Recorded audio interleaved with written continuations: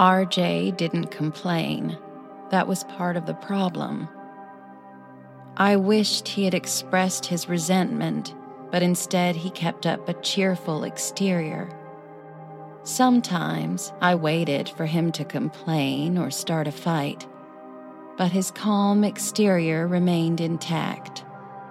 His coolness drove me frantic because I was used to the emotional intensity of my parents. The happiest times in our marriage occurred when we were aboard RJ's yacht, usually on cruises to Catalina Island, without other people.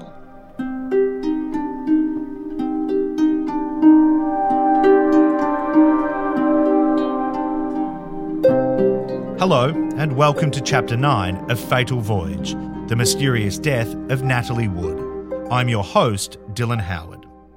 The day after Natalie Wood's tragic death, Robert R.J. Wagner was back home in Beverly Hills. As the world mourned one of the most famous and beloved actresses to grace the silver screen, R.J. remained isolated in his mansion, focused on controlling the narrative surrounding Natalie's death.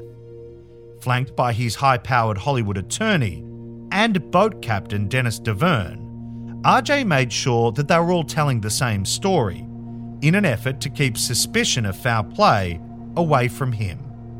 In this episode, we'll hear a stunning first-person account from Dennis, who claims that RJ held him captive under the watch of bodyguards for over a year after Natalie's death. We'll also hear new details about how he moved on, and quickly, with yet another famous Hollywood actress. And finally, we dissect the disturbing and extreme measures that RJ took against Natalie's own parents and sister Lana, immediately following Natalie's funeral. But first, let's begin with Dennis Davern. The morning I got to Robert Wagner's house from being picked up at Long Beach Harbor, there were a lot of people at the house. I was taken right up to Robert Wagner's bedroom where his lawyer, Paul Ziffern, was there. And they told me directly, face to face, this is going to be our story. This is what we're going to say. You're going to be appointed to one of our lawyers, and this is what our story is going to be. The story was that when Natalie went missing, that she must have gone outside her stateroom because the dinghy was banging against the hull of the boat, and she couldn't sleep, so she tried to retie the dinghy, and she must have slipped and fell in the water, and maybe she bumped her head on the swim platform, and then when she slipped in the water, nobody knew anything. She was gone. She was missing. Dennis soon found out that sticking to a certain story was not all that would be required of him by RJ and his entourage. Dennis was asked and agreed to stay at the Wagner home, thinking he would be of comfort to RJ and the girls as well. And I was to stay living at the house there was because I felt like maybe RJ and myself, we needed each other. The housekeeper, Willie Mae, she was very, very kind with me way before that. And at that time, she was, wanted to make me as comfortable as possible. And, I guess they felt like they needed me to have some kind of, somebody around me. While the girls and all those who loved Natalie were in mourning, RJ made choices that many found odd. Choices that included a stunning new love interest. It was shortly after the funeral it was during the funeral when Jill St. John was there, and they did spend a lot of time together. Jill St. John stepped into his life pretty quickly. Here's Marty Ruley, co-author of Goodbye Natalie, Goodbye Splendour. I don't know if Robert Wagner was previously having a relationship with Jill St. John before Natalie's death. But I do know that one of the first people on the scene after Natalie's death at the home was Jill St. John, and it did not stop. She was there for Natalie's wake almost every day afterward. He moved on real fast after Natalie's death. He was seeing Jill St. John within 2 weeks after Natalie's death. Their official date for dating was Valentine's Day, 1982. So that's officially 10 weeks after Natalie's death, which is still quite soon after losing the supposed love of your life. It's hard to place judgment on anyone's actions after losing a loved one. But moving on from the love of your life, just weeks after, does beg the question, just how much did Natalie really mean to RJ? RJ and Jill St. John would eventually marry on May 26th of 1990, and they remain married today. But I can't help but wonder if Jill, like Natalie and Barbara Stanwyck before her, is just another woman who RJ has used for his own gain. Ironically, someone who has been repeatedly accused of using RJ and the story of Natalie's death is Dennis Davern. But there is strong evidence to suggest that, like Natalie, Dennis too was a victim of RJ's. It was more or less like he knew that I was in his house, and he knew that I couldn't go anywhere because there was people at the front door, because there was a lot of media out there on Cannon Drive. RJ seemingly wasn't taking any chances and kept Dennis away from a ravenous press who were hungry for any additional details that could help explain what had happened to Natalie. And as a tactic to keep Dennis happy and quiet, RJ made sure there was plenty of alcohol. This is about keeping me in their house so I don't get out to anybody and start talking to anybody. That's what the bottom line was. Yeah, I mean, that's what it was. And to wake up in the morning, hey, Dennis, do you want to have a Bloody Mary? Oh, yeah, that sounds good. I thought, hey, here I am. I'm in a beautiful house in Beverly Hills, from a little one bedroom being shared by two other guys in Marina Del Rey. It's like, this isn't really too bad. RJ attempted to make Dennis's stay feel like an extended vacation. And although Dennis did enjoy the perks at first, it didn't take long for him to feel trapped. Was Dennis a guest? Or worse, a prisoner? He would go to work or something, and I would be left there. I'd be left there by myself. I'd lay down, take a nap, get up, maybe go out to the pool.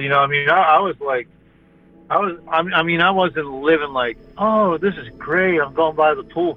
I was like, what? I can't go anywhere. What am I going to do? It was like I couldn't really go anywhere. I believe I only got out of that house a few times. I mean, I was starting to really feel claustrophobic.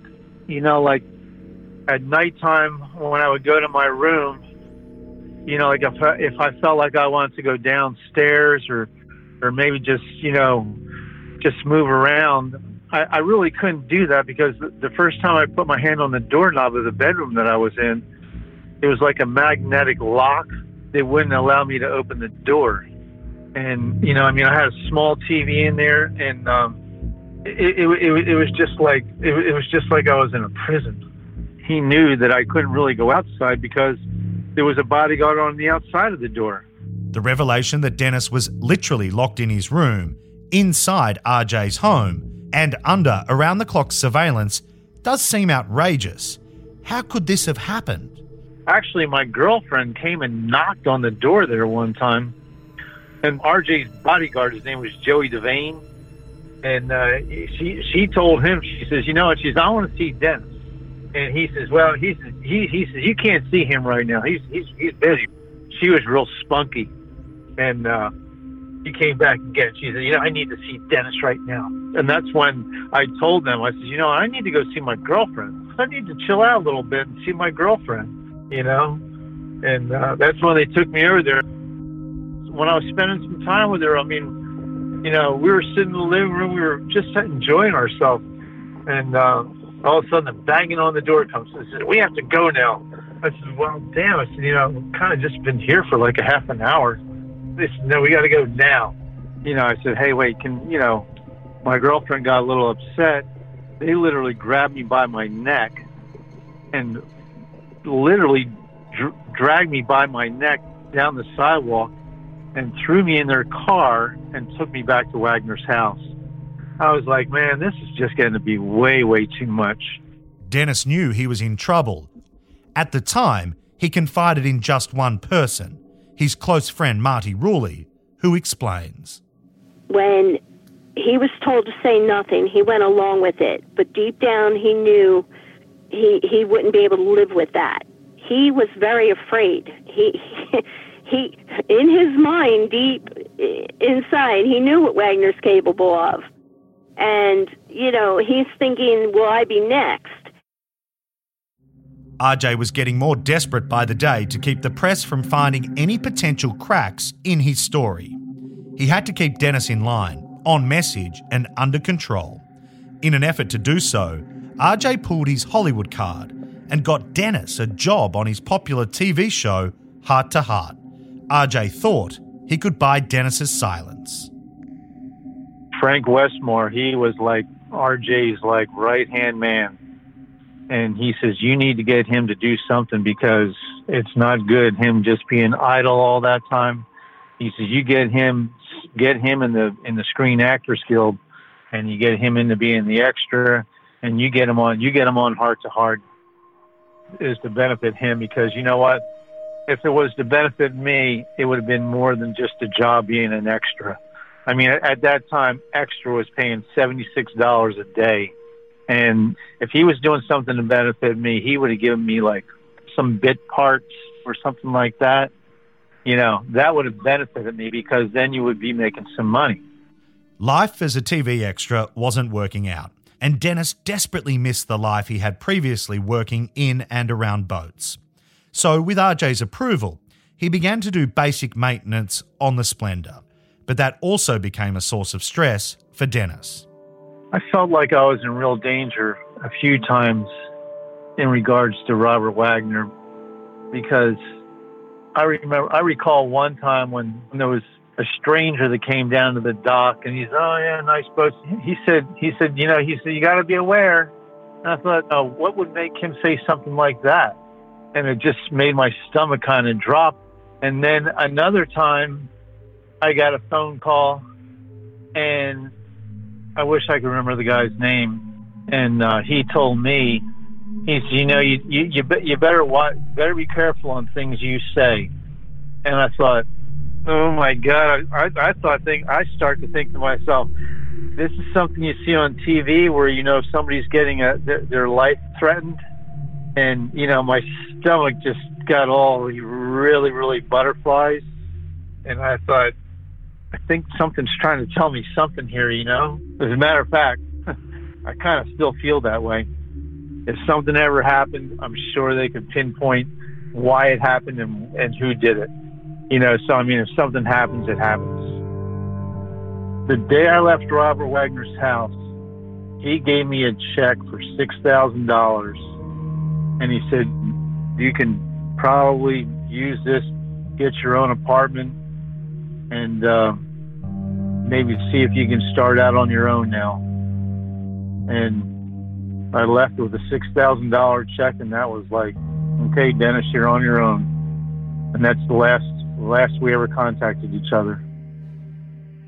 Though Dennis had left Los Angeles and was now away from RJ in the accompanying media spotlight, he remained deeply scarred by the events that took place that night in 1981.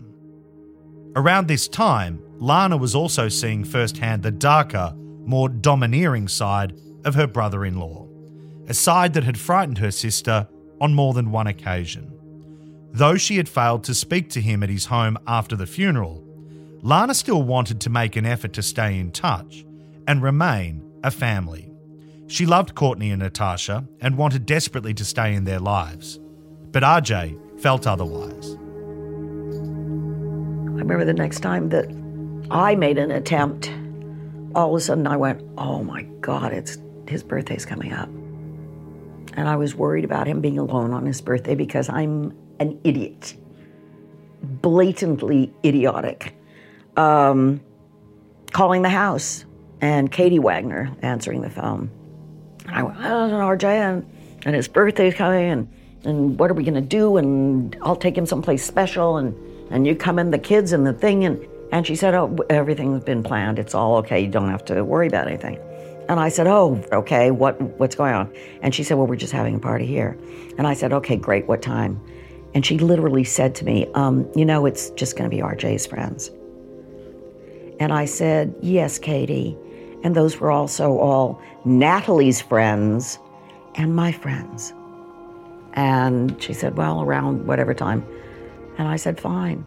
Putting any pride or ego aside, Lana would attend RJ's birthday party with a friend at the time. Alan and I went and shopped for a gift for him. And we went to the house and I gave him his gift. He said nothing. I mean, he made it very clear that I was not welcome there, and I don't know why, other than, okay, it's tough. Death is tough. So face that. So that was it. We went out into the living room, and I said, I want to leave. And we left. And what about Natalie's daughters, Courtney and Natasha? Nothing from the kids, nothing, no contact, nothing. It's like my entire life was turned upside down. Everything, they took away. So it was bad. I, at that point, started falling apart. And things only went from bad to worse when the issue of Natalie's final will and testament had to be dealt with. I don't think it was until I said to Alan one day, I said, I've got to go get another pair of black heels because mine are shot. And he said, why are you doing that? And he said, in the will, Natalie has left you all of her clothing, all of her furs, all of her, everything. And I don't remember how it is he knew that. But I said, well, I can't go there. I can't go to the house. I don't know that I can deal with it. And he said, I'll take care of it. So he called a couple of his friends. They rented a van, and it took them 8 hours to go back and forth. And I didn't have any place to put these things. I went and talked to the manager because I was in an apartment. It was a double level. But I went and talked to the manager and I said, can I put things in the hall? Because Alan was saying, we'll buy hangers. And so she said, okay. And the top floor, I'd opened the door to the hall. There were racks of clothing out there. And then the bottom floor, you open the door and there were racks of clothing out there. And I couldn't walk to my bed. I had to step around things. My daughter's room was filled with stuff. I mean, it was more than an entire floor at Saks Fifth Avenue. It was, it was crazy. And then I remember it got to me. One day I said, I can't. I don't know that I want anything. I don't know what to do. I don't know, And he would say, just pick out a couple of things. Let's get it out. And so I did that, basically, very few things. And he arranged to have and I honestly don't know what happened with the rest of it. But I remember RJ was in the press saying, how could she have sold her sister's clothing? It's funny, and I accepted the judgment. I felt badly about myself. It made me feel like, how could I have done that? And then I remember back that I was raising my daughter since she was 1.5 years old. I never got any help. I didn't get child support. I wasn't receiving alimony or anything. I was working to take care of myself and a kid. And I needed money every chance I could get. And yet I accepted his saying those things about me because I felt like he was right. But what was I supposed to do with all that stuff? Then, all the things that he had of Natalie's, he put it all up for auction and sold letters and photos and all these things. But that was okay. But me and trying to live, that wasn't okay. Wow. Okay, a little double standard there. And those are the times when I become really angry. I remember RJ contacting me through his attorneys, saying that he would like all her furs. And I said, well, I'd like to keep one. And I said, okay, I agreed to it. And he paid me for them. RJ was just being really cruel. RJ had inherited everything else that belonged to Natalie, and yet he felt the need to take away some of the few things she had left for Lana. The question we have to ask ourselves is, why? Was this just another example of RJ exerting his dominance? And he didn't stop there. Years before her death, Natalie had purchased an apartment for her mother, but RJ had plans for that too. RJ threw out of the one that Natalie had given her because he wanted it for Katie, and he said she didn't need that big a place. So she had that taken away. And that was in the will, that my mom would keep that place, my mom and dad, but my dad passed away. My mom was given a monthly salary of $2,000 to answer RJ's fan mail. So she used to sit with all these photos and write RJ's name, do the envelope. She was given the photos, she was given the envelope, and she was given stamps. And she would sit and write his name, to Anne, love Robert Wagner, and put them in an envelope, seal them up, and we would have to take all those things to the post office and mail them. So let's absorb this. While Natalie was alive, she took care of her mother. But after she died, RJ not only took her home away, but made her earn her keep by running his own personal fan club. What I know from Natalie's will is that everything was left to Robert Wagner. He knew that. And, she made provisions for her mother and, clothes being donated to her sister and the kids being taken care of by Willie Mae, the nanny. But all of her assets, and Natalie Wood was the frugal one. Natalie Wood is the person who saved the millions. She had many millions of dollars and many assets, and it was all left to Wagner. By now, Lana understood the message that she was no longer welcome in RJ's world. But what happened next would shock her still. I got a call from an agent. Lana, it's Roland Perkins. I'm like, wow, how are you? How nice. What's going on? For reference, Roland Perkins recently passed away at the age of 84 and was one of the founding partners of CAA, which is one of the most powerful Hollywood talent agencies in the world. We chatted superficially for a couple minutes. He said, I'm going to tell you something, and I'm going to tell you this because I really like you as a person. And I said, what? And he said, stop trying to get a job in production or acting. You've been blacklisted by Robert Wagner. And I said, he knows that many people who give a good goddamn whether I work or not. I said, I got a child to support. So I started calling production companies. This is what I co-produced. This is what I worked as associate producer, but I've been director of development. I was VP of this, and I did this and this and this and this. Couldn't get a job. Couldn't get a job. And didn't have an acting agent anymore because I had hung that up to go into production, which I loved it. And then I got the phone call from Roland Perkins. I never said anything about the blacklisting because there was nothing I could do about it. And I went to work. I didn't work in the industry, but I worked.